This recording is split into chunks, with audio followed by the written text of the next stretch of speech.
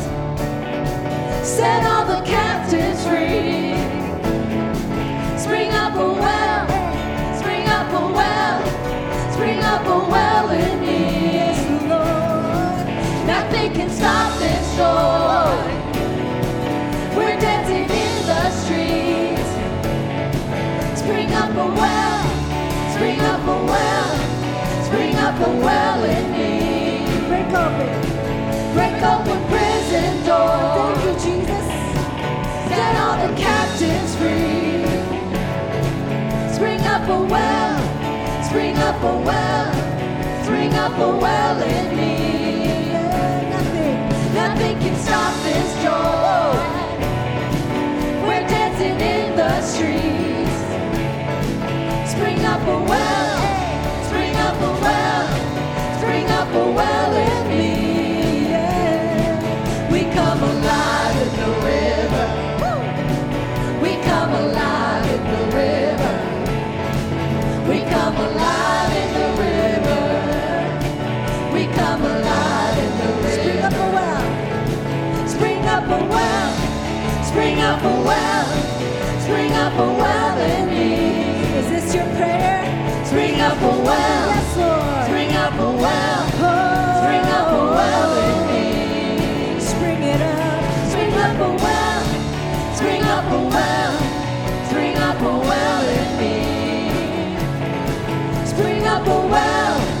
Spring up a well, spring up a well in me. We come alive in the river. We come alive in the river. We come alive in the river. We come alive in the river. We come alive. We come alive in the river. We come alive in the river. Woo! We come alive in the river. We come alive in the river.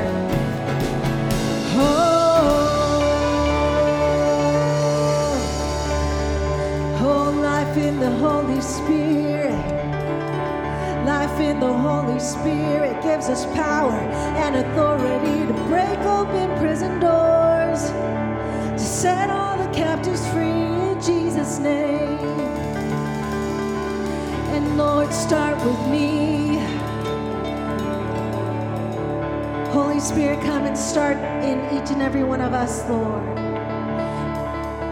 Are there any prison doors that need to be broken open this morning inside of us? In our mindsets, in our spirit?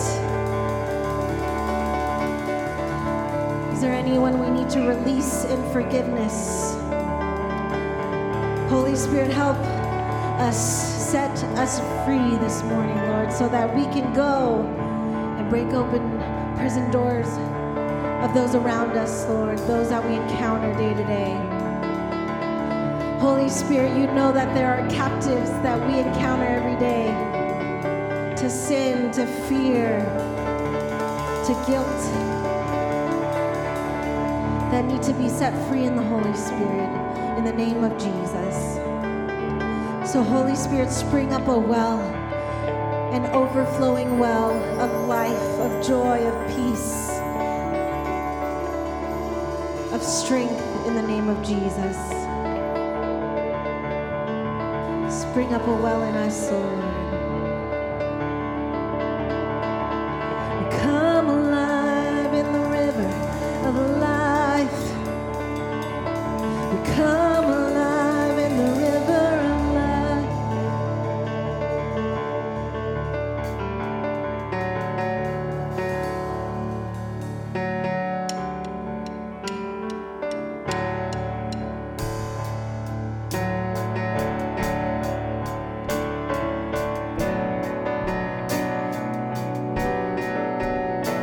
Show us how, Lord, to live in the more.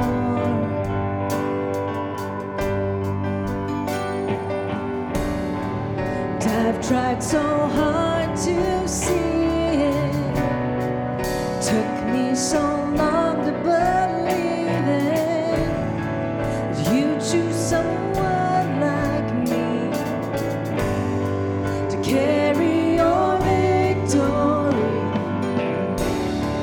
Perfection could never thank you, Lord. You give what we don't deserve, and you take the broken. Come on, sing it out. And raise us to glory. You are my champion. Giants fall when you stand undefeated. Every battle, I believe I am who you say I am. You crown me with confidence. I am seated in the heavenly place, undefeated, with the one who has conquered it all.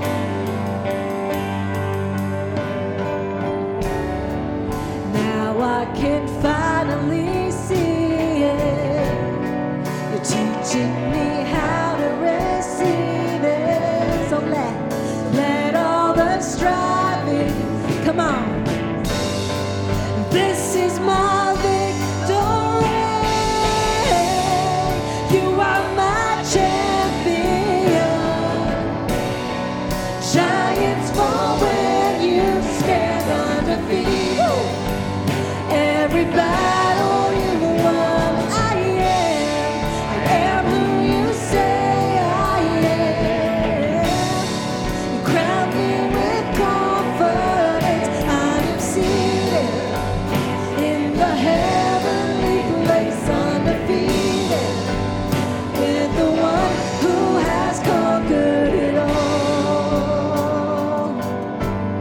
Yeah, yeah. You conquered it all.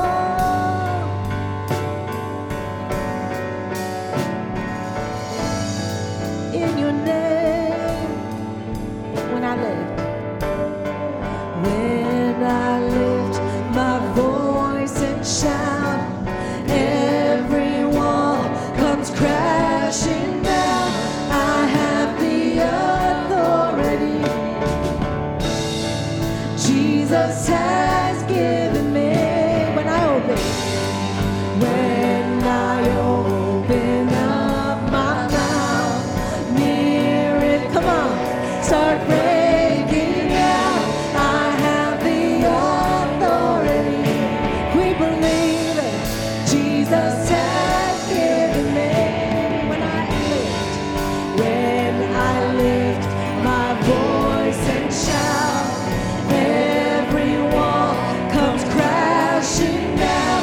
I have the authority. Come on, church. Jesus has given me. When I open, let's open up our mouths this morning. Miracles start breaking it out. I have the authority. Yeah. Jesus has given me. You are my champion. Giants fall when you stand undefeated. Every battle you've won. I am who you say I am. You crown me with confidence. I am seated in the heavenly place, undefeated by the power of your name. I am seated in the heavenly place, undefeated with the one who has conquered it all. You sing when I lift. When I lift my voice and shout, every wall comes crashing down. I have the authority. Do you believe in church? Jesus has given. When I open up my mouth, miracles start breaking out. I have the authority Jesus has given me.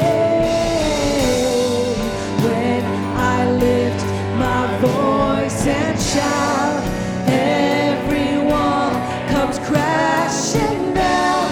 I have the authority. Oh, Jesus has given me. When I lift up my mouth, miracles start breaking out. I have the authority Jesus has given me. You are my champion. Giants fall when you stand undefeated. Every battle you won. I am who you say I am.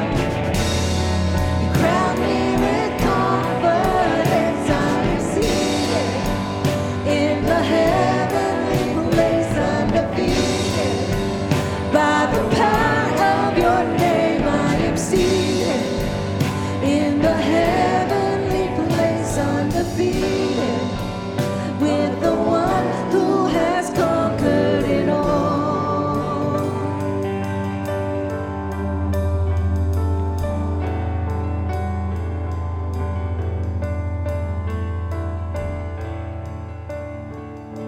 Sing, you are my champion. Giants fall when you stand undefeated. I believe every battle you won. Sing it out.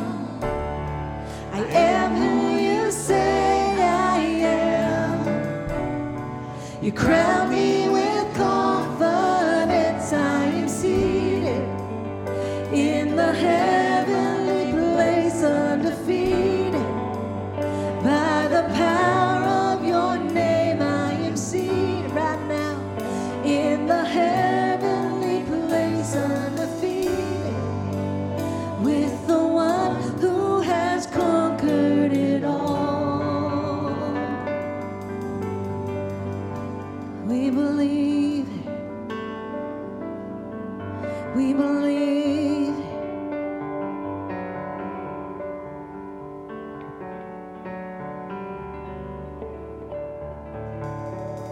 We thank you, Jesus,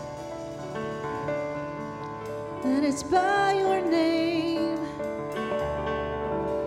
power and authority, identity, by the power of your name.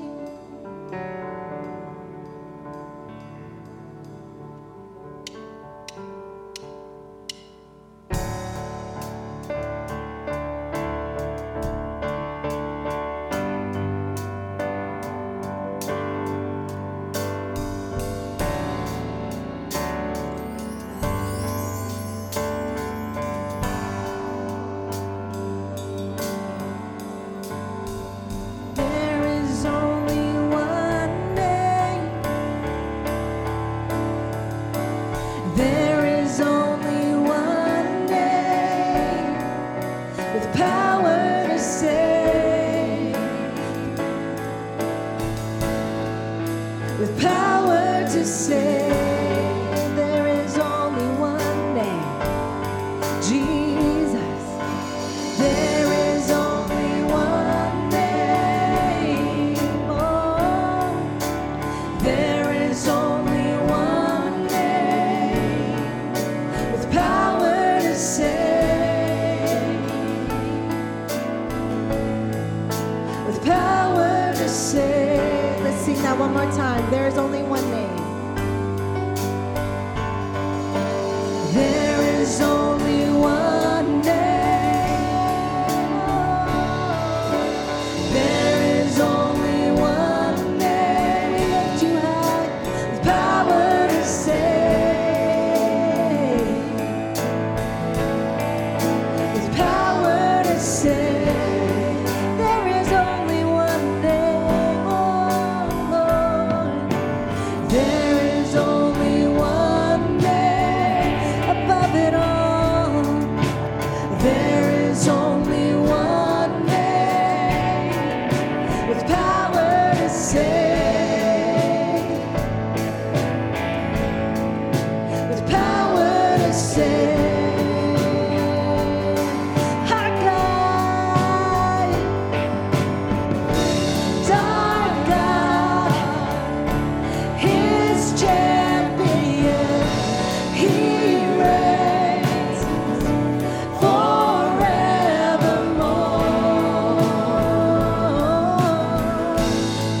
forevermore.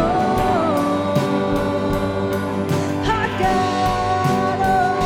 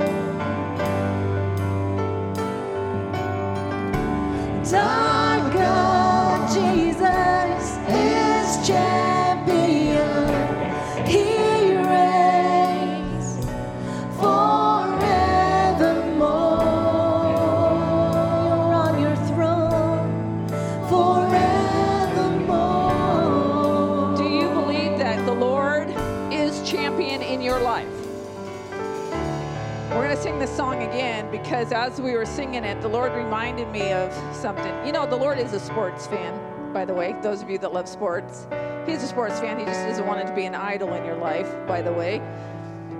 But Pastor Dave and I, we're big Penn State fans. Many of you may know that. I know Michael Cameron knows that. And there's something that happens at Penn State when there's a home game, and it's called a whiteout. And everybody wears white, and the place is packed out, and teams hate to play Penn State on a home game in a whiteout because the fans, the supporters of the team shout so loudly that the other team, the opposing team, cannot even hear themselves talk. That's how loud it is. Because they're so convinced, Penn State fans are so convinced of their victory that they shout so loudly that they confuse the enemy. They confuse the opposition. And I believe if we would just kind of embrace that for our lives. You listen, when the enemy's trying to play on your home ground, you got to realize your God is champion. But some of us, I'm going to be honest with you, some of you aren't quite convinced because you're not cheering loud enough. You're not convinced. You've allowed something to convince you otherwise. You have a question mark regarding the victory. But Jesus died on the cross to give us an exclamation mark, not a question mark. We are the champions because He is the champion and we're in Christ.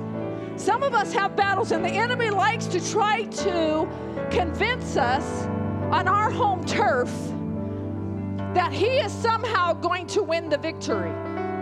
But I'm saying to you, and you're going to have to exercise that faith. The faith in what you know. Now faith, Hebrews chapter 11, verse 1. Now faith is a substance. It's substance. It's substance. It's substance. Now faith is a substance of things hoped for. I am hoping for the victory. It's substance. The evidence of things not seen. You got to be convinced. If you're waiting for the physical to affirm to you, you're not using your faith. The Lord loves faith. It's faith in Him. It's not faith in faith. It's not faith in some sort of new age spirituality that I'm empowered because the universe is going to give back whatever I send. Hogwash. Hogwash. That's deception. That's not faith in God. Oh, Jesus. I know it's my day to preach. I already got the preach on me. Lord, bring it back.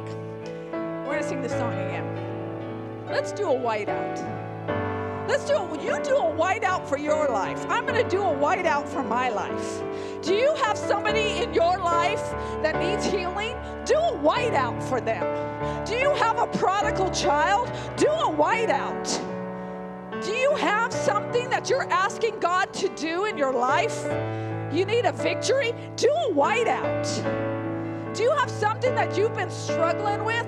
Do a whiteout. Do a whiteout for your marriage. Do a whiteout. Come on. He's champion. Let's not play church. This is not a religious box to say, oh, I came to church, check. I'm going to heaven this week. No, we have a real relationship with him. And he wants to empower us for victory. My God is champion. And when I declare that, and when I believe that, then the atmosphere changes. The enemy is confused. The enemy can't even hear himself think his strategy against you because the atmosphere has changed. Come on, let's sing that again. Our God, let's sing it out. Our God is champion. He reigns. Louder and louder.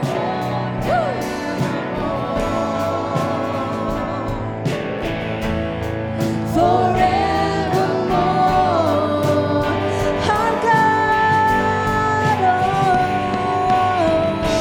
our God is champion.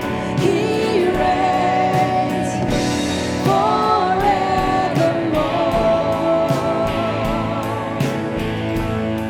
forevermore. Sing atmosphere. Atmosphere shift now. Come on. Chains be broken, breaking down. Holy Spirit, come now. Heaven open, atmosphere shift now. Chains be broken, breaking down. Holy Spirit, come down. Heaven open, atmosphere shift now. Chains be broken, breaking down. Holy Spirit, come down. Heaven open,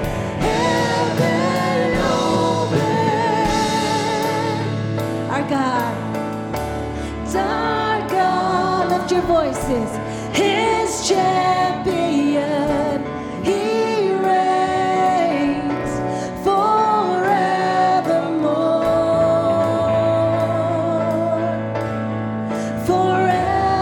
Forevermore. The bigger your battle, the bigger your praise. And our God, his champion, he reigns forevermore.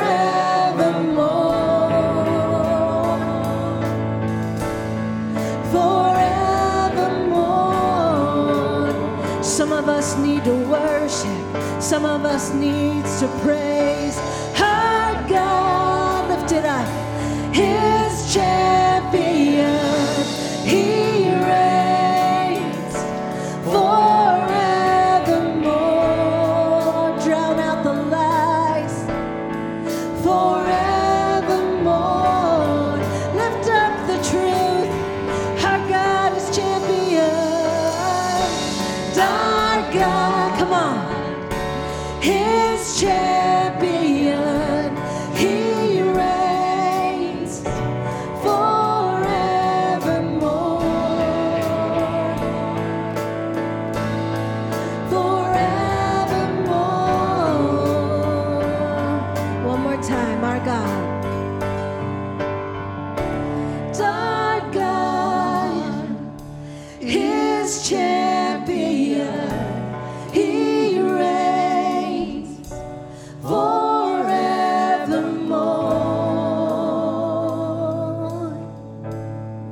forevermore.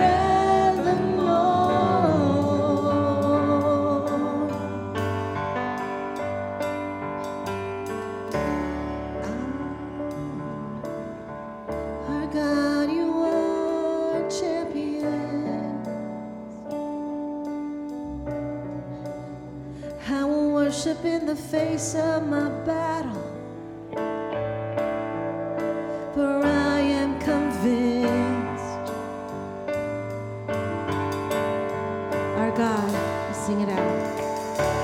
Our God, His champion, He reigns forevermore,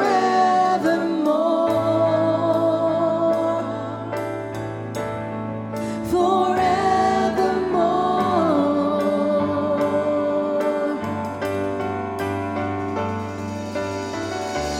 Our God, His champion, He reigns forevermore,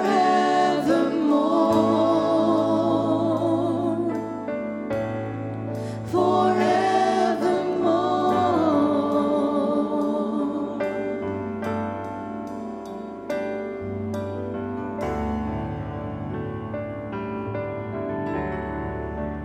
Yeah.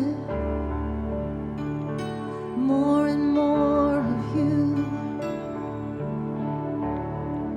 more and more of you as we step out of faith, proclaim your name over the mountains and over the waves. Forevermore you reign, forevermore you reign. Let's sing, oh God. Oh God, my God, I need you. Oh God, my God, I need you now. How I need you now. Oh rock of ages, I'm standing on your faithfulness. Your faithfulness, oh God. Oh God, my God, I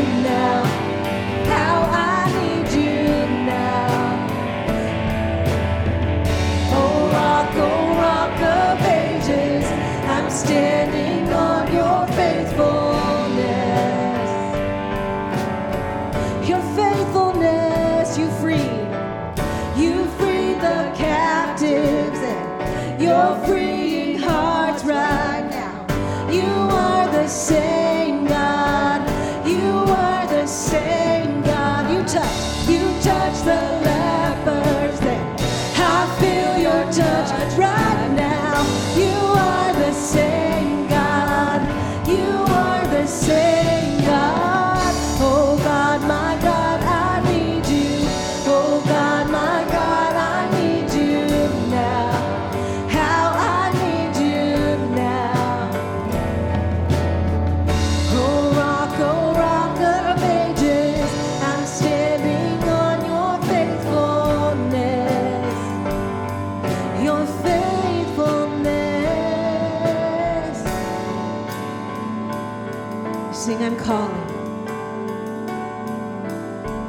I'm calling on the Holy Spirit. Almighty river, come and fill me again. Come and fill me again. Come and fill me again. Sing it again. Come and fill me again. Come and fill me again. How many of you need that this morning? You need the Lord to come and to fill you. You know, we sing that song, He is the same God. And I thought about the day I knelt and I asked the Lord to come into my life. And He's the same God that came and cleansed me of my sin. That's right. He's the same God that restored me. He's the same God that did that for you today as He was when you asked Him to come into your heart. You can be seated. You know, it's interesting. A lot of times we try to think that God changes. But He is the God of Abraham, Isaac, and Jacob. He is a multi-generational God. And when you know Him, it's interesting because a lot of times we say this, I know God's going to do something. And then we add a three-letter word. But I don't know if He will. I know God's word says this, but I don't know if I believe it. And the truth of the matter is, just like you can be assured the sun's going to rise, God's going to be faithful to you.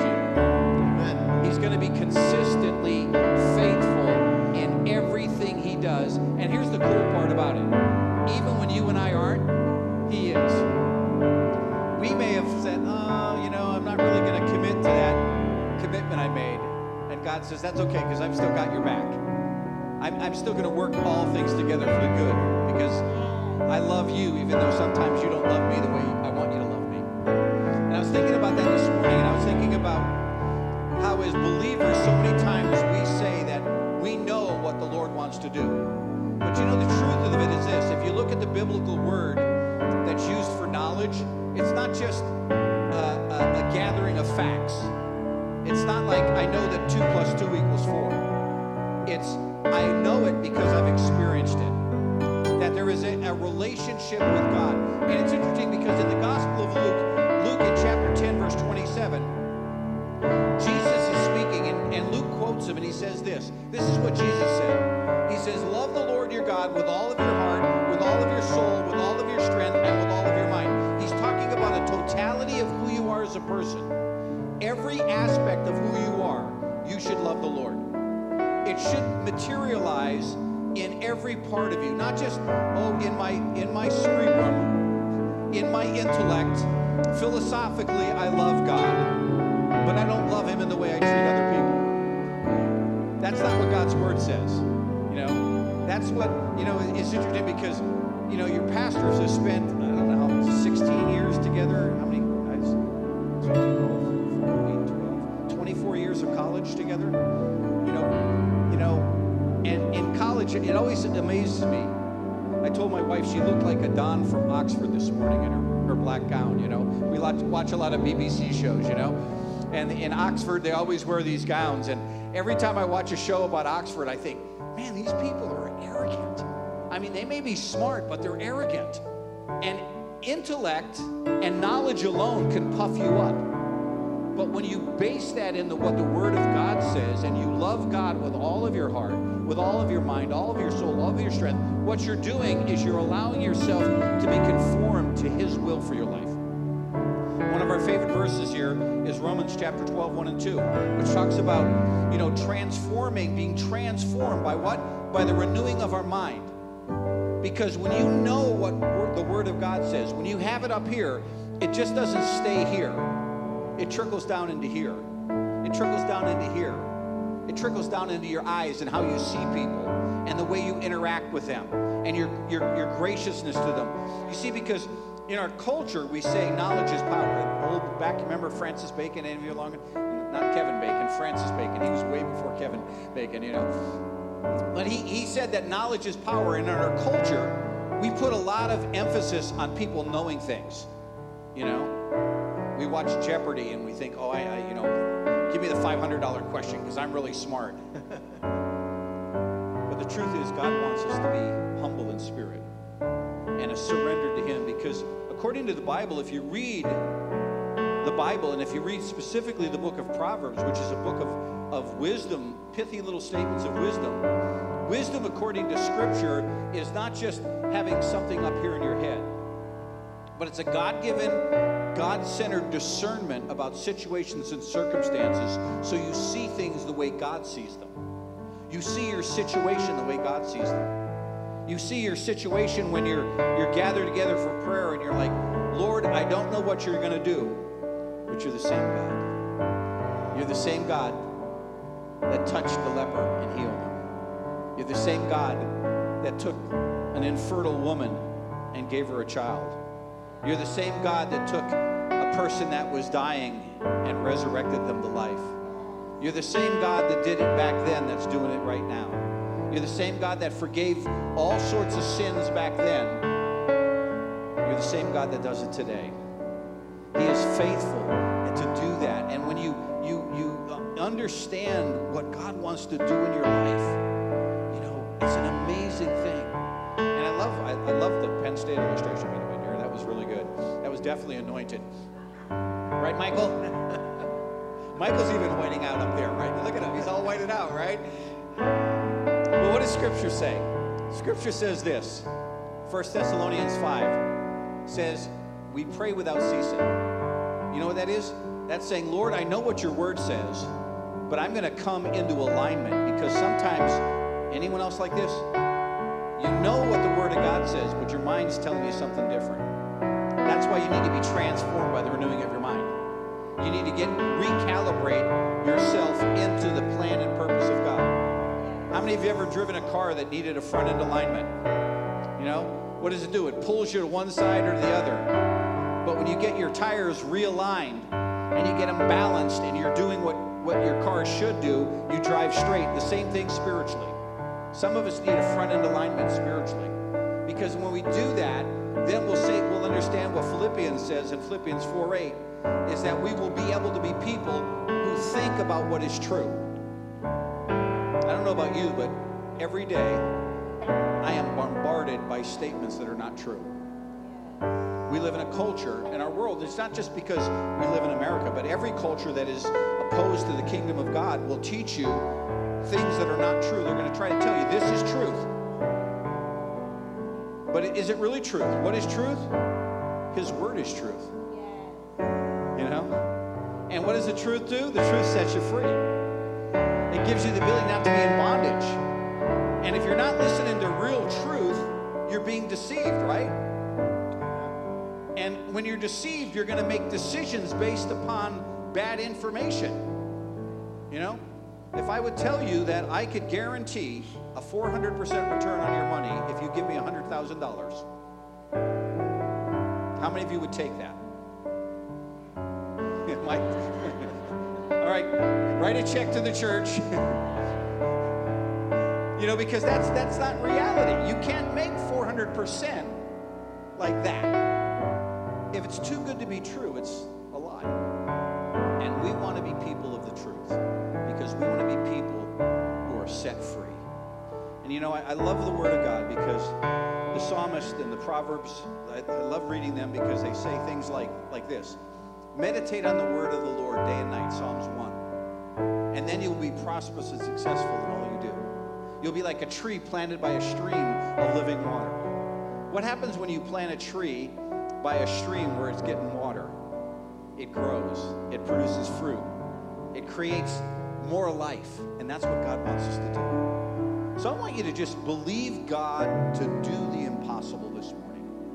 You know, I was sitting here and as Pastor Lynn said, you know, how many of you need a healing? I remember as a young believer, I'd only been a Christian for about a month, and I was cutting a tree down. We had a blue spruce in our backyard that was leaning towards our neighbor's house. And because I was going to be a forestry major, I decided I'd cut it down. When I was cutting it down, I climbed up and I skirted all the branches on the way up. And I was up the top and I was capping the tree off. And as I was capping it off, I had a chainsaw and it was tied to a climbing belt that I had on. And when I cut it, it threw the top off, but it also, it cinched the chainsaw.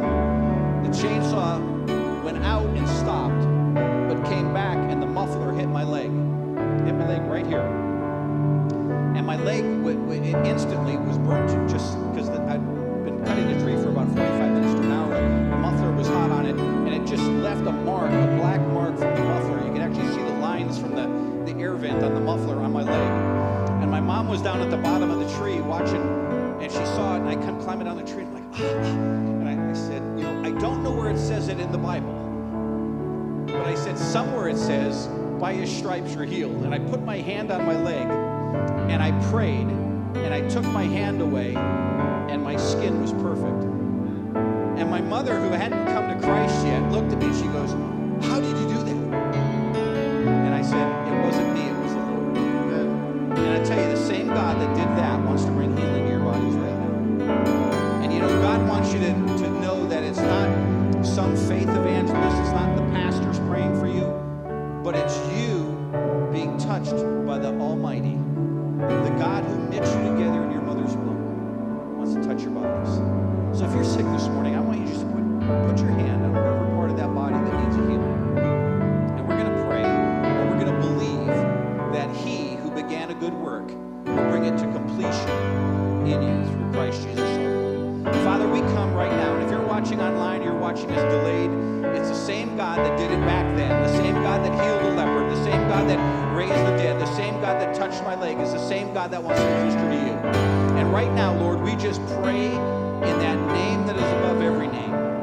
Your word says, the prophet Isaiah says, through your stripes we are healed. So Lord God, we just call out to the God who does the impossible, the God who does supernatural, the God that knit us together in our mother's wombs, the God that says, I can do all things.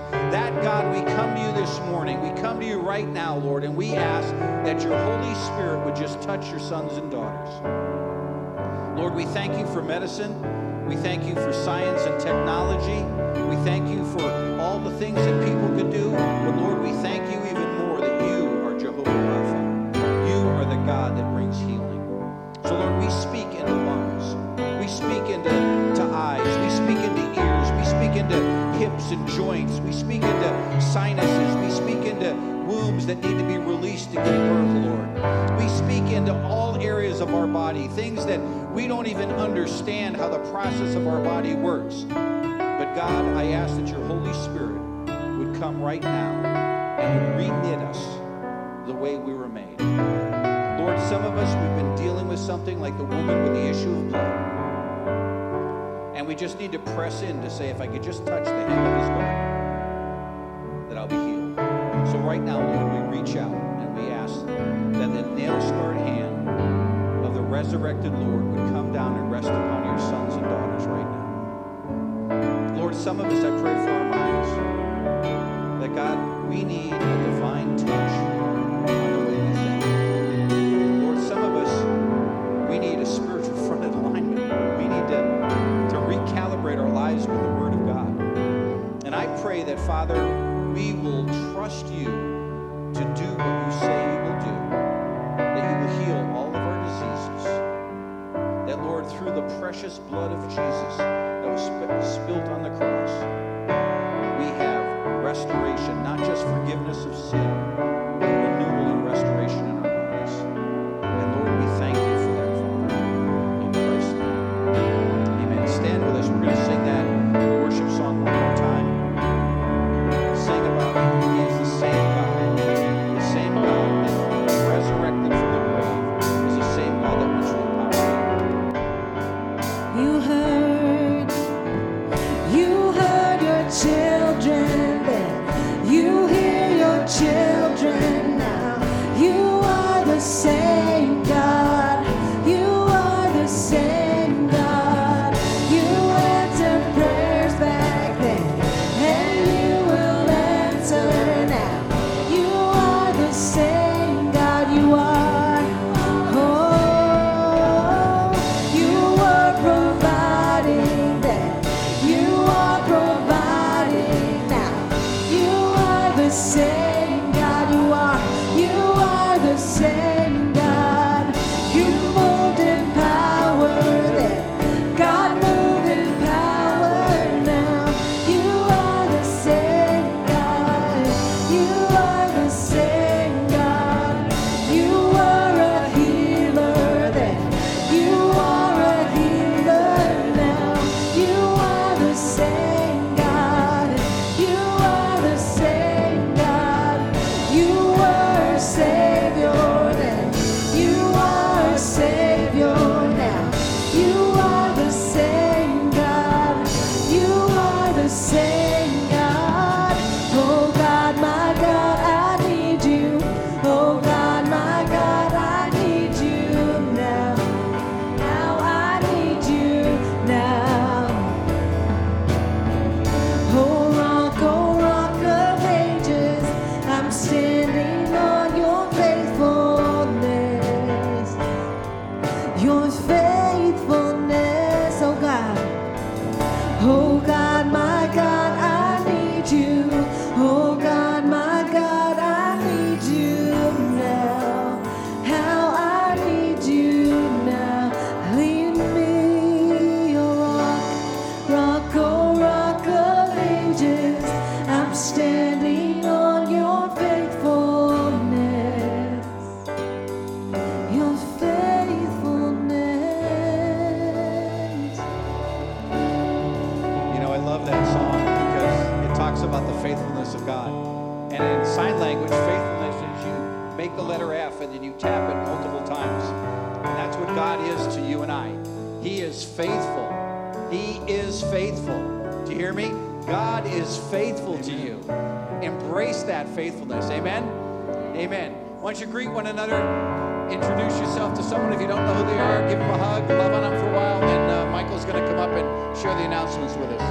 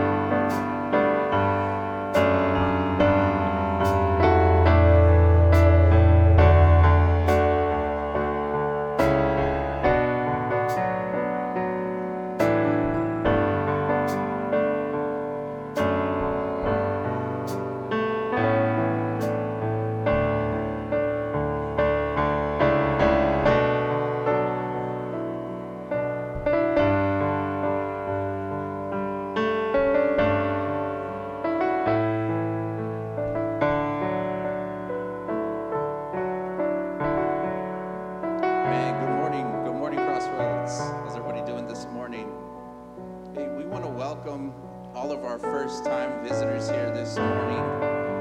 If you're a first-time visitor, there's a card behind the pews that you guys can go ahead and fill out. Just drop that in the offering basket if you want some more information on what's going on here. Can we give a big cheer to Michael Cameron? Special congratulations for 50 years of service. There's Michael right there. Thank you. Thank you very much. We got a picture too. There we go. Amen. Also want to give a congratulations to all of our seniors who graduated this year. Amen. Luke, I know Luke graduated, and we had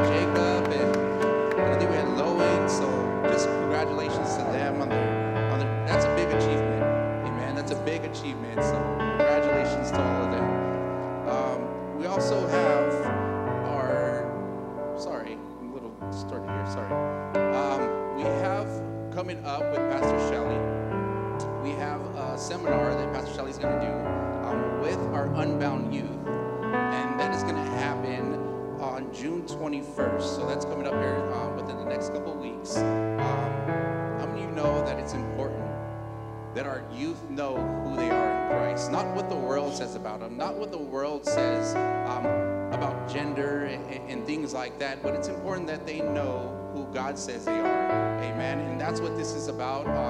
There's going to be forms, parents, that you can fill out if you want to know more. Pastor Shelley's going to be discussing it and stuff. So I encourage you, sign them up. Sign them up. Amen. Also, we're going to have Friday the 23rd for our singles, Never Alone. That's also with Shelley Roberts. It's for single adults. And for a community for them to come together to encourage one another. But also, how many know the Bible says that it's better to be single sometimes, amen? Because you can do more work for God, amen? So I encourage you to show up, singles, to get together and enjoy that night. It's going to be from 7 to 9, June 23rd, amen, here at Crossroads. And also coming up also is a marriage seminar. That's June 24th. Amen. We all need work in our marriages. So I encourage you guys to sign up and show up. Amen. I know you guys will be blessed. Pastor Shelley's she's an awesome minister. She's an awesome counselor. So I just encourage you to sign up for that. And that's going to lead me into our ministry. Actually, let's go to 2024 Israel tour. So if you're interested in going to Israel in 2024, you guys can sign up. There's more information that's going to be coming.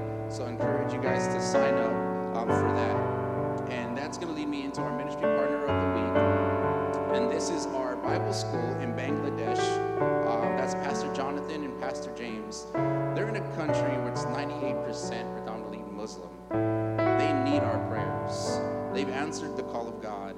They need our prayers. They're dealing with warfare over there. So they need all the support and all the prayers that they can get over there. So I encourage you to keep them in your prayers.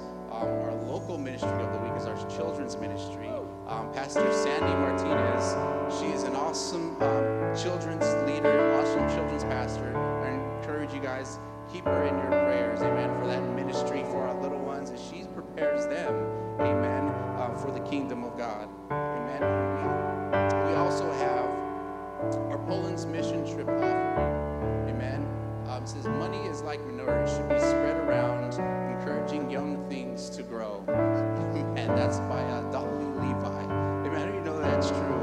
Amen. So I encourage you guys, if you guys want to give to Poland, also just write it on the offering envelope and just put to Poland or to whatever missions you guys want to give to. Amen. That's going to lead me into our giving. I also have a scripture here, and it's 2 Corinthians 9:10 through 12. Now he who supplies seed to the sower and bread for food will also supply and increase your store of seed and will enlarge the harvest of your righteousness. You will be enriched in every way so that you can be generous on every occasion. And through us, your generosity will result in thanksgiving to God. This service that you perform is not only supplying the needs of the Lord's people, but is also overflowing in many expressions of thanks to God. How many of you know that God doesn't bless us just for us? Amen. But he blesses us for others so that we can spread it out for his kingdom. And that's what you see going on here at Crossroads. Amen. Because we believe in sowing seed. Amen. Because we know when we sow seed, God is going to bless. God is going to double. And God is going to increase throughout the nations. Amen. So I encourage you guys to give this morning.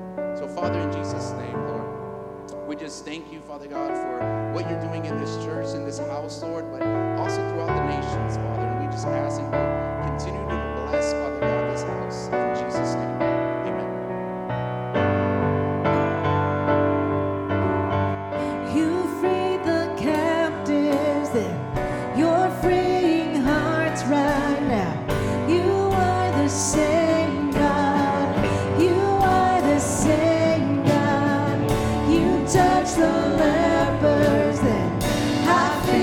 Touch right now. You are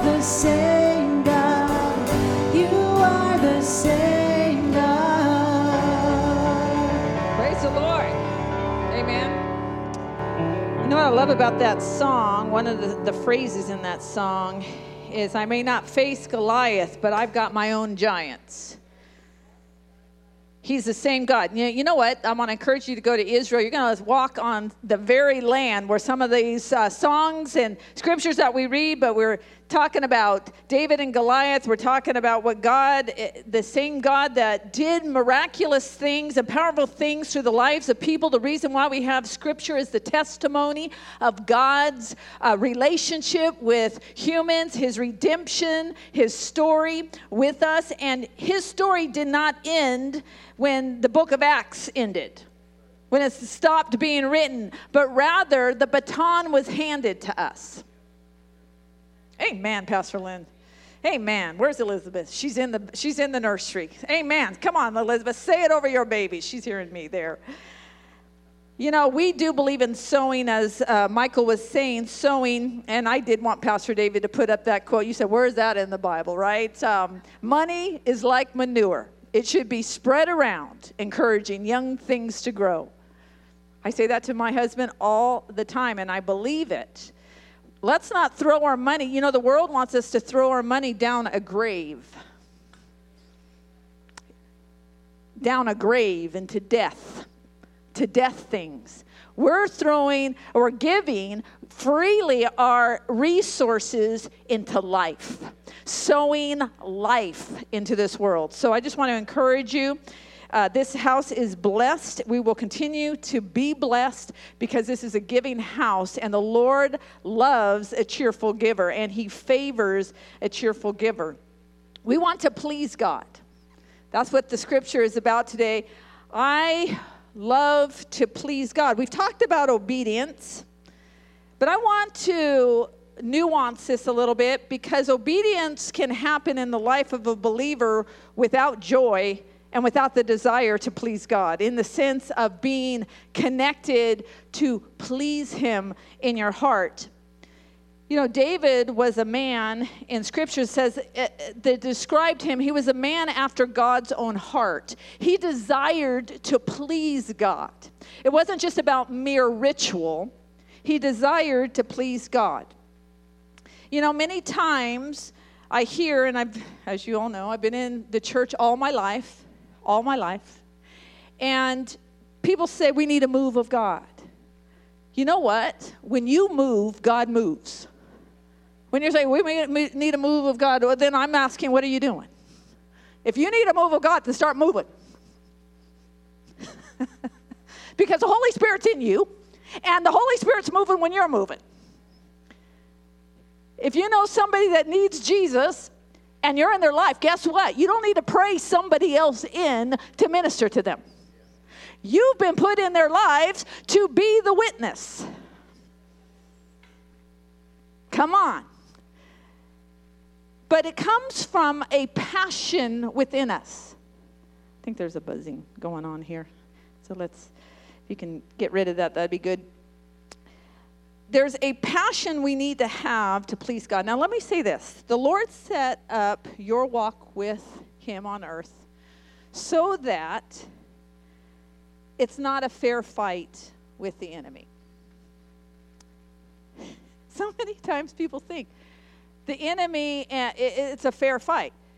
The fact is this, he already won the battle, and he set up your fight to win it. It's not a fair fight because it's a fixed fight. Some of us have this question whether we're going to win a battle. We're more than a conqueror through Christ. No, the fact is this, if we eliminate him out of our lives, then you know what we do? Or we aren't in Christ. We're not dwelling in him like we should. We actually make it a fair fight. In other words, we start to give the enemy an advantage. I want you to really think about this. We give the enemy an advantage because we step away from obedience. We step away from desire to please God. I'm going to go into this right now pretty deep because too many times Christians get into the attitude of technically obeying God. I technically am obeying God. But we lose our passion for God. Technical obedience is called religion. And religion is activity without heart. Religion happens as a result of coldness of heart, and sometimes even in the religious activity that we see in Scripture we're supposed to do to be a good Christian, such as what I just said, giving and tithing, we begin to resent it because we lack heart. We lack passion. We lack the desire inside of us to please God. And we're just going through a religious ritual because we stopped desiring to please God and decided, you know what, as long as I do these certain things and obey God, I'm okay. And that's a dangerous place to be. Another quiet Sunday, Pastor Lynn. It's interesting. I'm going to tell you a story. This will lighten the mood. I'll give you an illustration. We went to India recently. And during our India trip, Pastor David and Angie and Michael and Shelley went to the mall. I stayed back, piously studying the Word of God. Melody was sick. She was in the hotel. One of the reasons why. She was in the hotel. She was sick, so she had to stay. So I stayed back. And I was going through Scripture, but I got a phone call while I was in the hotel. It's a nice hotel. It's called Piccadilly, if you want to research it to validate my story. Piccadilly in Lucknow. And Piccadilly has a salon. And in the salon they cut hair, they do all kinds of stuff, and they also give massages, arm and shoulder massage, head massage. And this lady called, and she said, hey, we're giving 15-minute free massages, shoulder, head massage. Sounded good. 15 minutes massage. And I said, so we had this group text, and I said, hey, I'm going to go and try out this massage for our team on behalf of the team because, you never want to bring a team to something you don't know what's going to go on. Well, they had all gone to the mall. Melody said, I'm too sick to go. I go down to get this massage, excited because massages, can be expensive. And I am greeted, and they said, I said, I'm here for a 15-minute massage. Of course, their desire is to sell you more, as you all know. But I wanted to get my 15 minutes of free. That's a whole nother story. Not everything free can cost, right? So anyway, one of the gals said, okay, I'll take you. And she puts me in a salon chair. Okay, so I've had massages before, right? A salon chair, the kind that circle around. I'm like, oh, this is not usually the kind of chair you're put in, right? Because you don't want to be moving around like this. But I said, it is free. So, and immediately, this gal, she grabs, first she starts to pinch my arms like this. Pinching. Ouch. It was hurting. I'm like, what's that? I'm like, all of a sudden, I'm like, what? And then she grabs my right arm and she pulls it over here. She grabs my left fast, pulls my arm, grabs both of my arms and pulls it back. I'm like, I'm being assaulted. And you know what? In the moment, there's a couple thoughts going through my head. First of all, I got to get out of here. Second of all, I am being assaulted. And third, I'm glad nobody else is here. And so you know what I did? I said, I think we're done. I was actually kind of laughing, trying to not laugh because I felt this is ridiculous, right? I mean, and actually I was in danger of being harmed. And then I decided I'm going to tip this girl and get out of here. So I'm like, whatever I got, I'm tipping her. Thank you very much. Here's 500 rupees, which is a lot. I'm out of here. Okay. That was my massage. And then I shared it with the team because I wanted them to know they had a good laugh. But what's the point? She knew the right things to do, but didn't do it in the right way. In other words, she had no desire to please her customer. None. She just knew, I'm going to check off the box.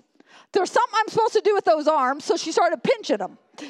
You know, I don't know. She learned something. I was sore after this, and I was concerned, too. Concerned about if there was damage done.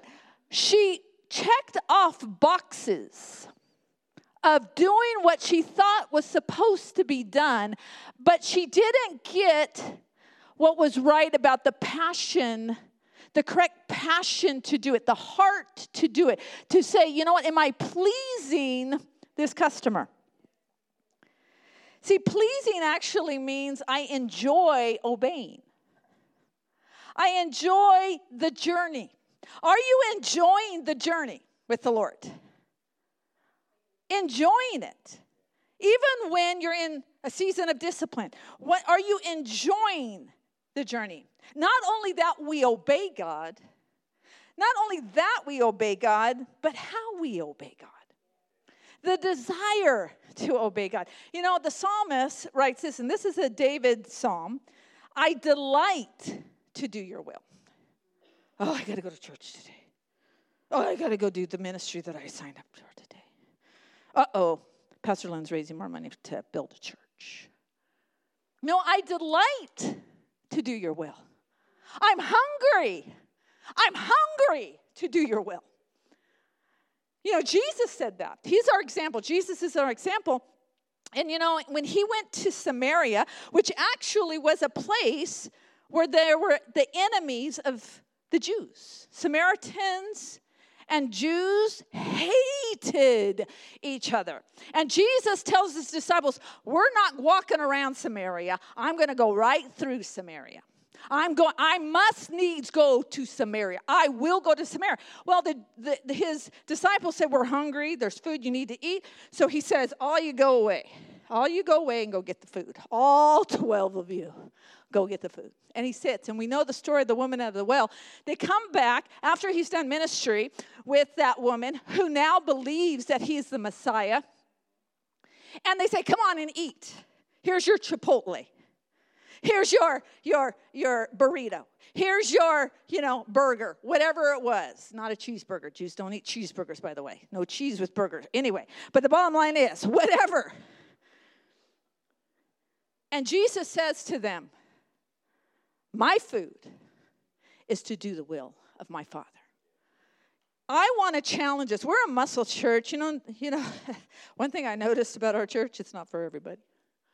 Some people, they're like, I just want a teaspoon here. I don't want the deep stuff. I don't want to go deep. I don't want to be anchored. I just want enough just to get me by. No, that's not what we're about here. We're a muscle church doing great exploits for our God. You will do great exploits for your God. You will do great exploits. That's why we're here. We're not playing around. We're not checking a box. But that comes from saying, my food is to do the will of him. And that's where it comes to, I will please God. See, the enemy wants to take away the joy of your journey. Too many people, too many Christians walk in a Christian life with no joy, with no passion, with not being in love with it. And in order for you to live abundant life, truly abundant life, you have to have pleasure in what you're doing. It's central for abundant life. It's seen. There is a privilege in obeying God. It's not drudgery. It's not less than. The world doesn't have it going on and I have to go and obey God. No, it is a privilege. It's abundant life to obey God. Beware of that religious spirit that can set in when our hearts start to cool down. Our hearts start to cool down from the passion, maybe from the passion we first had when we came to know Christ, and we start to get cooled off a bit. You know, God has always confronted his people when they started cooling off, when their hearts started growing cold. And then, you know what happens when your heart starts growing cold? You start resenting to obey God. You start resenting what the Word of God says. In the book of Malachi, it tells us that because they started complaining about tithes and offerings and talking about how the wicked were blessed. And God says, why are you complaining about that? It shows forth your heart. He also says in the scripture, Isaiah, the prophet says, and it's not up here, he says, the people come near to me with their mouth and honor me with their lips, but their hearts are far from me. The worship of me is based on merely human rules that they have been taught. We don't want to be that way. We don't want to check off the box. We don't want to say, well, I have to live this life of treasury because, you know what, Jesus is coming soon, or I want to go to heaven or whatever. But boy, do I wish it was different. No, we want to capture the passion. We don't want to be like the Pharisees. The Pharisees in Scripture that Jesus confronted, and they technically obeyed. They were actually very good at obeying the law, but their hearts were cold. When we have obedience without pleasure, what happens is doing God's will becomes powerless. Let me say this again. When we obey without the pleasure in doing so, God's will becomes powerless. And Jesus did not give us a relationship with him that is powerless. His intention for his children was to always walk in power. And it was for his good pleasure that we would do so. But we do that with the joy of obedience. Scripture says, the joy of the Lord is our strength. And so many times in the journey, we can lack joy. The problem is this. This is the challenge for us. There is a great exchange that goes on, and that is our will, our flesh, has to be surrendered to the Lord. And that's where we start to interpret obeying God in a negative way. When God starts saying, you know what, this has got to change in you. This has got to change in your life. And all of a sudden, we start to interpret obedience, if we're resisting him, in a negative way. See, we have a journey as believers. You do, I do. None of us are absent from this journey. And that journey is surrender to the Lord. Learning to surrender more and more to the Lord. And that's not just like, well, I'm a moral person, I do the right things, but surrendering our fears, surrendering the need to control, surrendering even the triggers from our past. I've been triggered, and therefore, you know what? The Lord wants to heal that in you. Even surrendering our unwillingness to be uncomfortable. Some of us don't like to confront things. We're not a confrontive people. And the Lord is saying, you know what? I want you to start confronting things in your family, in your life. We don't like to confront. And it's not my nature to confront. Guess what? You have a new nature. And if the Holy Spirit says you need to confront some things that are leading your family to death, leading your marriage to death, leading your children to death, you need to confront them. I don't have any joy in doing that. Well, guess what? Get close to Jesus. Because you will have the joy that you need to do that. It's going to be quiet today. You say, well, Pastor Lynn, you sound like it's so easy, and it's not. It's not easy sometimes because the journey of crucifying the flesh in our lives is not easy. We want to cling to it. Our natural man wants to cling to our flesh, wants to cling to our comfort zone, wants to cling to not changing. Well, what about you? What about me? Well, you all know I like massages, number one. Number two, when I was here a few years ago as your pastor, we had just started the journey with you all here. I'm going to tell you how I lost my joy in this journey, and the Lord confronted me. It was tough the first couple years. Tough. Some of you are witness to that. Only a small group of you actually now are witness to that. But confronting some of the things that God had asked me to confront was wearing me out. I mean, I I didn't want to show. I was a principal of the school at the time. I was pastoring with Pastor David here. And I'll tell you what, driving up to this property, I thought to myself, all I want, Lord, is just one thing from you. And it's a 3-letter word. Out. I'm being honest. I'm being straight up with you because I know sometimes in our journey, the Lord is wanting us to crucify the flesh, but it's not an easy thing, and we have a crossroads. We have a juncture. Well, the Lord was going to help me with that juncture. So you know what I did? Because I wanted out, and I convinced myself it would be in my best interest. I applied for a position going back to a type of job that I used to have, and that was as a professor at a university, one of our Assemblies of God universities.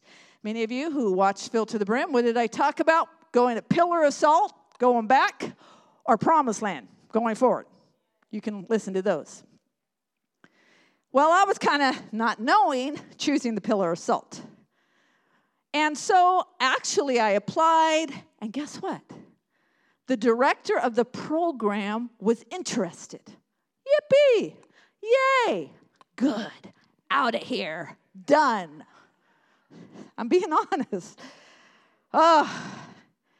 And so he said, okay, you're one of my candidates, and I will be in contact with you. I said, yay.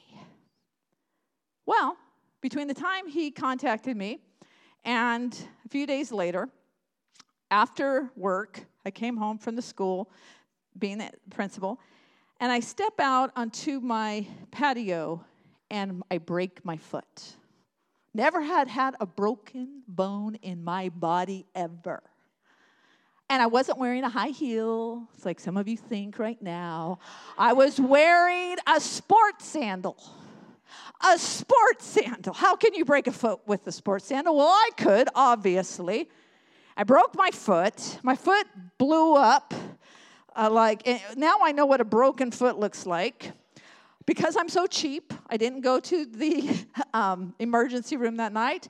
I crawled on the floor to my upstairs to my room and sat in my recliner. My foot up, poofy and everything. And I got a call, literally. Once I got into my chair, I got a call. And guess who it was? The director of that program. And you know what he told me? He said, I'm sorry to tell you, but we're not going to pursue you any longer. That moment, and I knew God said, you ain't going nowhere. You aren't going nowhere. Because you're going to crucify your flesh. And you're going to learn the journey of joy in the midst of this. And you're going to walk these people into the promised land. And you're not going to ever turn back. And I remember that moment. I felt like Jacob, who had a hip. And every once in a while, my foot, on my right foot, starts to ache a little bit. I'm reminded, Lynn, you ain't going nowhere. And you're going to desire to do his will. Some of us, we're always wanting the out. We're always looking for the escape route, the exit door in whatever God is asking us to do, as well as change. The fact is this, in the journey, part of the journey with the Lord is the crucified flesh. See, my relationship with you is affected by my relationship with the Lord. Do you get that? That if my relationship with you lacks honesty, lacks integrity, I'm harming you. My submission to the Lord affects you. My closeness with God affects you. You know what? There's a lot of pretense out in the religious world. There's a lot of pretense. There's a lot of performance out in the church world. And God is actually confronting that in this era, by the way. And things, big, mega stuff is crumbling because it wasn't the heart. It wasn't the heart It was performance. It was external. See, the fact is this, it's got to be the heart, the passion of the heart. Moses' relationship with God affected the people. King David's relationship with God affected the people. The Apostle Paul's relationship with Jesus affected the people. And my relationship, Pastor David's relationship with God affects you. But guess what? Your relationship with God affects us. Your relationship with God affects your family. Your relationship with God affects your marriage. Your relationship with God affects your community. Your passion for God, your love for God, your desire to please God affects the people around you. Come on, Jesus. And therefore, we need to have an appetite for Him, a hunger, a thirsting for Him, a closeness with Him. And you know what happens? You know what is one of the telltale signs, the red flags that we're not close to the Lord, is that we start to blame other people around us. Something's wrong with them. I didn't get anything out of the worship today. I didn't get anything out of the sermon. I didn't get anything from Pastor Lynn or Pastor David. There's something wrong. There's something wrong. I'm bored with his. You know what happens? We start to criticize the things around us because we actually are deflecting from the fact that we lack closeness with the Lord. We develop a blame game and a critical spirit. We lack the taste buds, spiritual taste buds for the things of God. You know, we went to the Caribbean, to the Virgin Islands. It was fun. My tan is fading, but that's okay. But I ate, Pastor David ate almost every day. I ate key lime pie. Yeah. Typically in our house, we don't eat sweets like that on purpose. But when we went on vacation, we ate it every day. Every day. And you know, when I got home, you know what happened? My taste buds had changed. My taste buds didn't think fruit was as sweet as it was before I left. Because I had feasted on sugar. I had an appetite now for something that was much less healthy for me than the fruit, the good food. What happens for us is when our taste buds are off, we do not desire or have a passion to please God. It's our taste buds, by the way. It's our spiritual taste buds. Ooh, it's quiet. Check out your taste buds. If you have a critical spirit, you have taste bud problem. You know what's interesting? Having worked with the persecuted church, and we go and we work with them, when you really are in the throes of battle,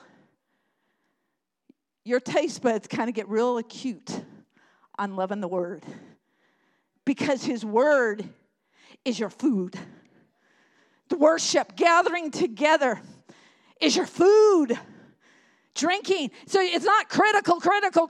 It's saying it's desiring to do those things because our taste buds are on. Jesus said, if you hunger and you thirst after righteousness, you will be filled. It's interesting in a marriage. Let me use the metaphor of a marriage. Pastor David and I have been married. How many years, Pastor David? Okay. Nope, 33. We've been married 33, but he was close enough. 33 plus. Okay. It's interesting. Even God gives this illustration in Scripture about how He's married to the church, to His people. But when a person in a marriage begins to detour from their marriage, faithfulness in their marriage, it begins in their mind. They start to look away from their spouse and rather than toward their spouse. They start to look away to other things filling them. They start to hunger for something else that eventually will lead them down a road of destruction. They start to look away. They start to have a roving eye. And they start to be critical of their spouse. I can always tell a couple that's not deeply in love because they start to pick at each other, and they have maximum criticism. It's an unhealthy marriage that lacks passion because there's somebody that is looking away. And they start to become critical because it's really about their own mental, emotional, and spiritual condition. Come on. And so they start to pick apart their spouse as a defense mechanism for what really is going on in their own life. And the person actually is deceived themselves because they truly believe that the problem lies outside of themselves rather than within themselves. They have failed to fix their eyes on their one and only. They have failed, let me say this, they have failed to not turn away, but fix their eyes on their heart's desire. See, we're to fix our eyes on our one and only. What does that mean? To be unmoved. You know Gorilla Glue? Do you know Gorilla Glue is? Have you ever put Gorilla Glue between your two fingers? Don't do it. Don't do it. I dare you. Don't do it. That's fixing. That's fixing. Scripture says in Philippians that we're to fix our eyes. Hebrews 12, 1 and 2 says this. Therefore, since we are surrounded by such a great cloud of witnesses, let us throw off everything that hinders, the distractions, and the sin that so easily entangles, and let us run with perseverance the race marked out for us, fixing our eyes on Jesus, because He is the love of our life, because He is our heart's desire, not being attracted to the world, and taking every thought captive when it's trying to seduce you from fixing your eyes on Jesus, not letting the world's deceptions, philosophies captivate you. 2 Corinthians 10, 4 and 5 says this. The weapons we fight with are not the weapons of the world. On the contrary, they have divine power to demolish strongholds. We are in a battle. We demolish arguments and every pretension that sets itself up against the knowledge of God, and we take captive every thought and make it obedient to Christ. So if you're having a hard time fixing your eyes on Jesus and you're being seduced by the things of the world or every shiny thing that gets your attention, do what 2 Corinthians tells you. Take your thoughts captive and bring them under submission to the Lord, because you are to be on a trajectory of growth with the Lord, of more unity, more oneness with Him, connecting with Him, having depths with Him. You are to grow in depths with the Lord. Too many times, as being a pastor for longer than I've been married, I've been with Christians, whether it's about their marriage or whether about their own walk, where they say to me, how did we get here? How did we get here? How did I get in this affair? How did I get in this addiction? How did I get, and fill in the blank. You know how you get there? By not fixing your eyes on Jesus. See, the fact is you have been set up to win. You have been set up. It's not a fair fight with the enemy. He sets you up for victory unless you choose not to fix your eyes on Jesus. I am tired of hearing preachers give you powerless Christianity. That's actually a sign of the last days. A form of godliness, but lacking the power. You have a powerful Christianity because you have the Spirit of Christ that dwells in you. You don't need to say, how did I get there? You fix your eyes on Jesus. You don't have to walk in a spirit of fear or defeat. All you have to do is fix your eyes on Jesus. Have a passion for Him. We either go towards depth or we go towards death. Let me go back to my broken foot. There was a moment there that my flesh was screaming out so loudly. I was all like, anywhere but here. I'm being honest with you. And we have a pretty good connection. But you can get to a place in your life where you go, anywhere here, because I'm so done with the season of discipline, the season of having to crucify the flesh. And we not only come to one crossroads in our life, one juncture. We come to many junctures in our walk with the Lord as we go into more depth with Him. And we have choices to be made. As even mature believers that have been in the faith for a long time, you're on a trajectory and you come to junctures. And I have seen even mature believers come to a juncture where they chose death rather than depth. And that death, what does it look like? Mere religion. It looks like dryness. It looks like sourness. As Pastor David says, looks like being baptized in pickle juice. It looks like somebody that doesn't know how to love other people because they come to a juncture in their growth where they have to choose depth, going deeper, because our walk with the Lord has a cost to it. You know, there's a lot of New Age philosophies out there.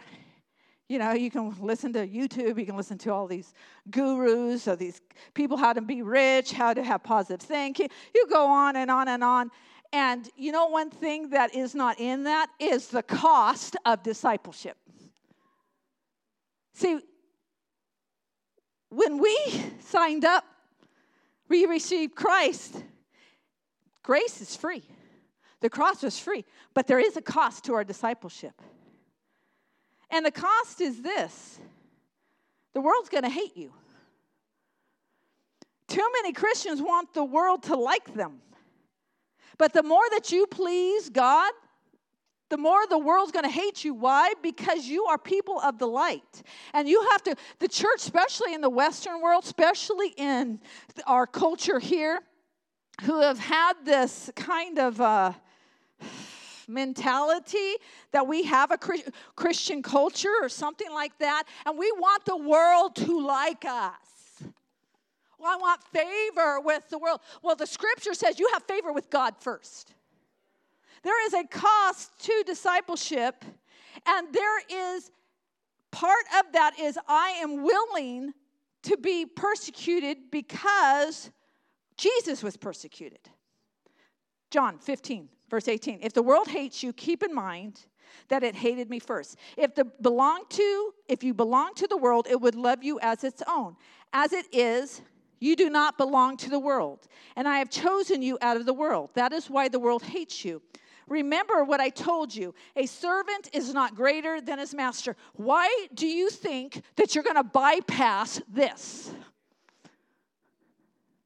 Let's play the hokey pokey out here. Oh, I'm playing dodgeball. I don't want to have that. I don't want to be the light in the darkness because I'm afraid of rejection of the world. Well, that's part of who you are.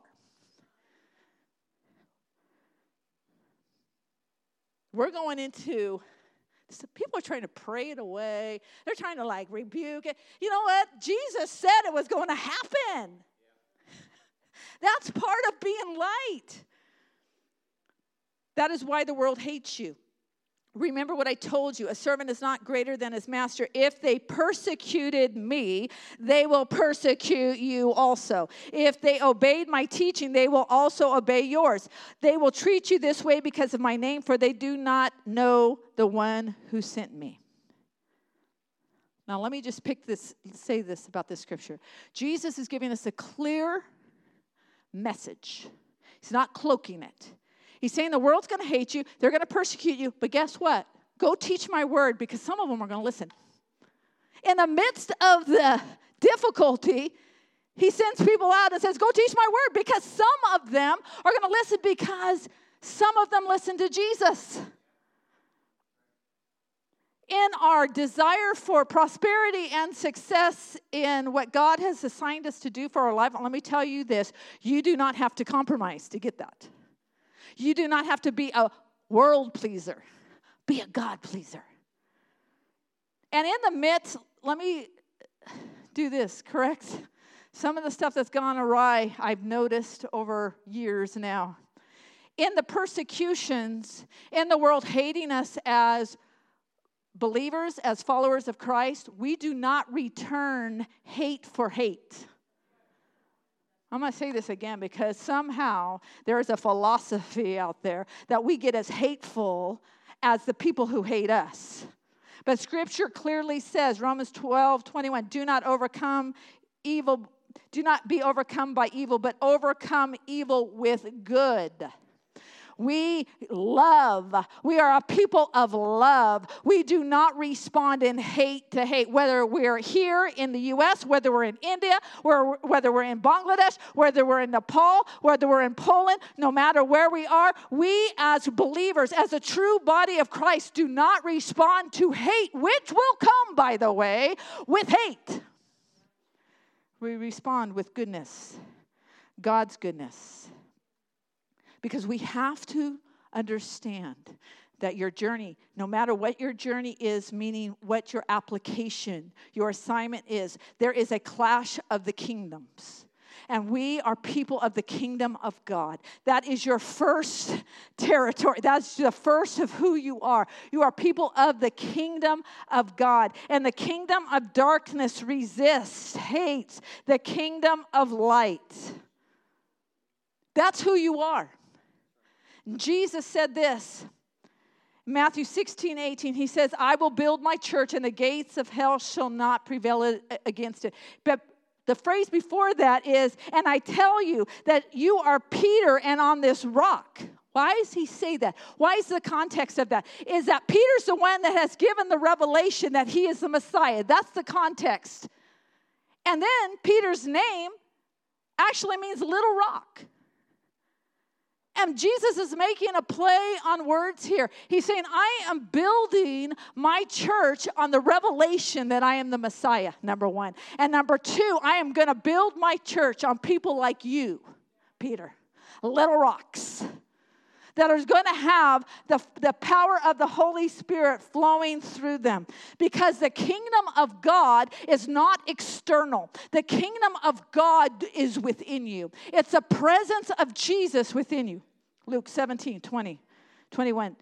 Now, having been asked by the Pharisees when the kingdom of God would come, he replied, the kingdom of God is not coming with signs to be observed or with a visible display, nor will people say, look here it is, or there it is. For the kingdom of God is among you because of my presence. In the King James it says, neither shall they say, lo here or lo there, for behold, the kingdom of God is within you. Let me just say this about the kingdom of God. A lot of people want the manifestations of the kingdom without having the kingdom within them. Because when we say the kingdom of God is within you, that means the king is in control. Because the kingdom is controlled by the king. There's lordship. That we are the property of the king. We abide by the rules of the king. We surrender to the king who reigns. See, the world may want some benefits of God's kingdom. May even try to purchase those benefits. May try to get those benefits. May try to hijack those benefits. May try to repackage those things in a false message. But the kingdom of God is within the true believer. In Scripture, in the book of Acts, the gospel is expanding.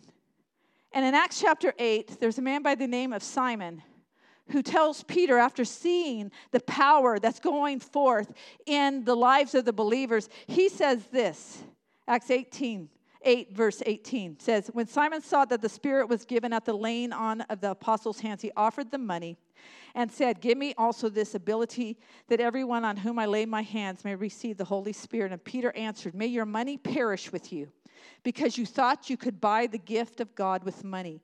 You have no part or share in this ministry because your heart is not right before God. Repent of this wickedness and pray to the Lord in the hope that he may forgive you for having such a thought in your heart. For I see that you are full of bitterness and captive to sin. Peter is saying it flows from within you. You're wanting all the goodies. But the kingdom is the presence of the Lord in you. It's the desire to please the King. It's the passion to please the King.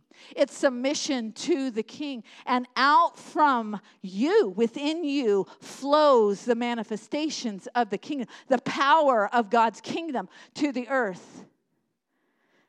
Being confronted. See, he had junk in him. Actually, in that scripture, if you read it, he believed in the message, but he had junk in him. And the Lord was saying through Peter, listen, you got stuff in you that you got to get rid of so that the kingdom can dwell in you. I want to say, Rebecca, come on up here. The kingdom of God is the kingdom of light, and it's a polar opposite to the kingdom of darkness. And the truth is this: you're going to have to accept and embrace the cost. The passion for God has to do with your desire to embrace the cost. I've been crucified with Christ. I no longer live, but Christ lives in me. That crucifixion in our lives happens ongoing. It's not just once when we give our life to Christ, but it's ongoing in going to those crossroads and saying, I'm going to choose depth. I'm going to choose obedience. I'm going to choose to please God rather than choosing myself, choosing the world, choosing my comfort, choosing not to change. Just like in a marriage, many of you that know, in a long marriage, you've got to choose your spouse. Might have some sparkly person coming around, but when your eyes are fixed on your spouse, I'm going to be honest, it sickens you. Somebody come and try to seduce you. You go, ooh, because I fix my eyes on the love of my life. The enemy wants to seduce you. And at least by doing so, get your passion for the Lord, your desire to please Him, eroded, diluted, so your appetite no longer hungers for Him. As Jesus said, my food is to do the will of the Father. He says elsewhere, the enemy and I have nothing in common. I love that.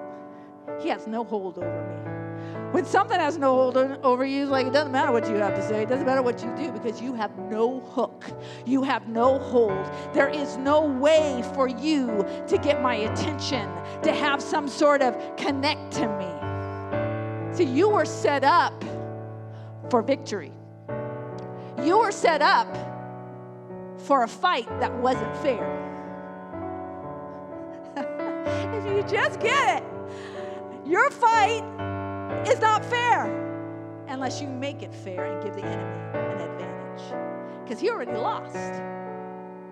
Because his fight was with Jesus. And Jesus defeated him and then placed his Holy Spirit within us. And says, now go be overcomers, more than conquerors, victorious. I have given you, as Jesus said to his disciples, I've given you all the power over the enemy. Not some, not just here and there, all the power over the enemy. But you got to fix your eyes on Jesus. There can't be things in common with the world. You can't say, you know what, I have these attractions. Can't be feasting on key lime pie.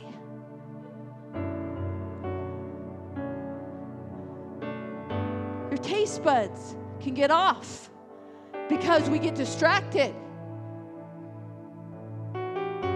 If you're struggling with passion for Jesus, I'm going to tell you, it's because you've gotten your taste buds off. Taste and see that the Lord is good. There's nothing better There's nothing better. There's nothing more fulfilling. My food is to do the will of the one who sent me. There's nothing better. Don't be seduced by the performances of the world. Don't be seduced by the philosophies and the arguments of this world. Don't be seduced by the false religious junk that's out there that's not rooted and grounded in the Word of God, that's not rooted and grounded in the character of Christ. Come on, I'm going to swing. There is a stirring, a rambling of fear. I hear among believers, fear of what's going on in our world. Why are you afraid? Why are you afraid? You think the world has more power than you do? Is that why you're afraid? Why are you afraid? You don't have to be afraid. Greater is He that is in you than he that is in the world. But are you exercising that? And have you lost the passion? I'll tell you what, going back to one of your favorite themes, sports. When a person has a passion for their sport,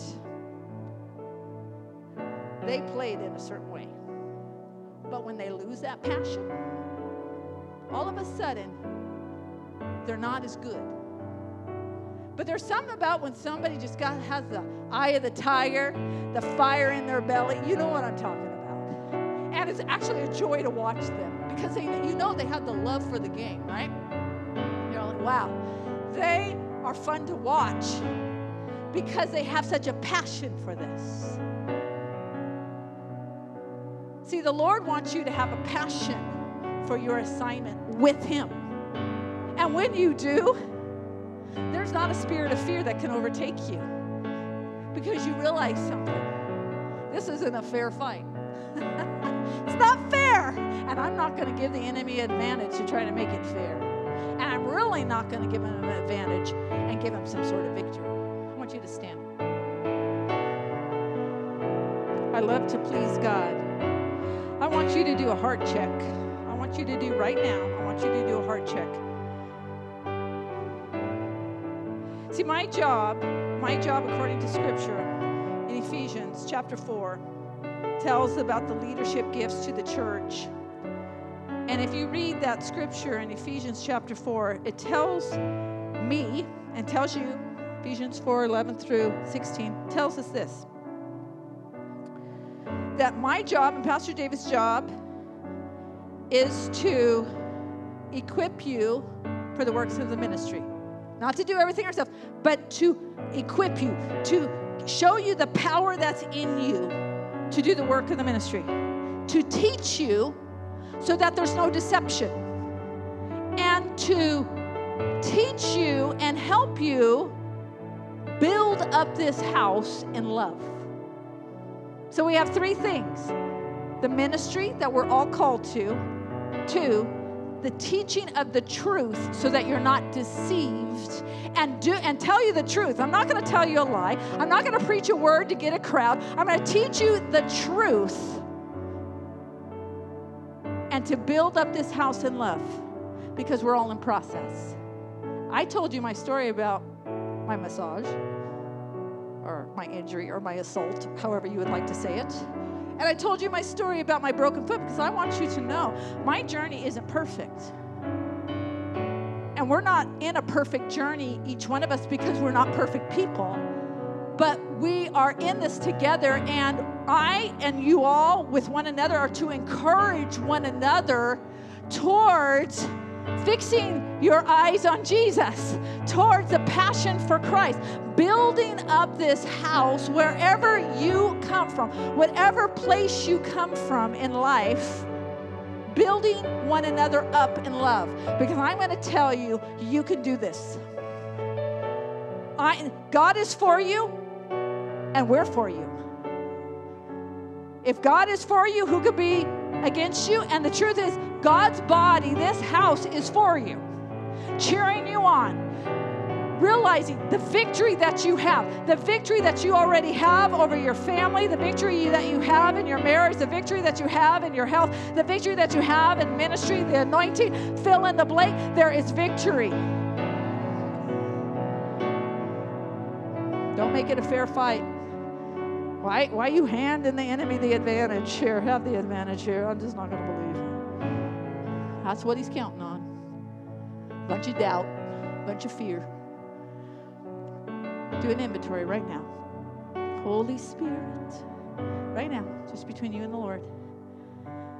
Abundant life is God's will for you. Abundant life, no matter what. See, you may be in a storm. Abundant life in that storm.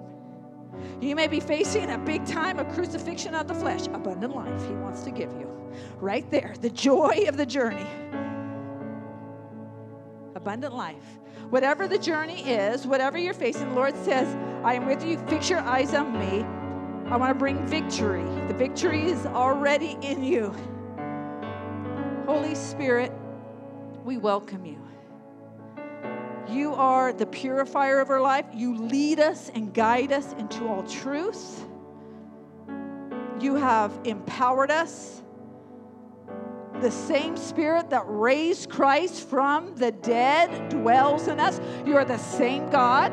You're the same God that rested on David when he faced Goliath. You are the same God today. Lord, I pray for each one in this room, those who are listening. Lord, I pray, Father, that they would walk out of this place, or as they log off, that they would embrace the truth that was proclaimed today, understanding who they are in Christ. And Lord, if there is hardness of heart or lack of appetite, may they confront that in themselves. May they begin to feast on your word. May they return to the things that they know to do. May they return to their first love. May they turn away from the attractions of this world and toward you, Lord. You being their first love, their one and only passion. Lord, we declare this, Father, this word in your name. Amen. God bless you as you go. Have a great week. Those of you that are going to Poland, I'm going to meet with you over here on the side here for a team meeting. God bless you.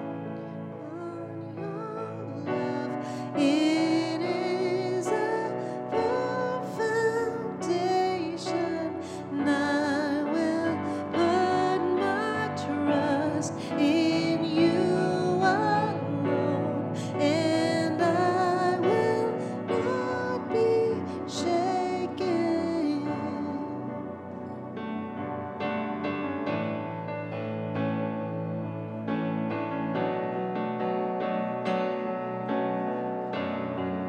I will not be shaken.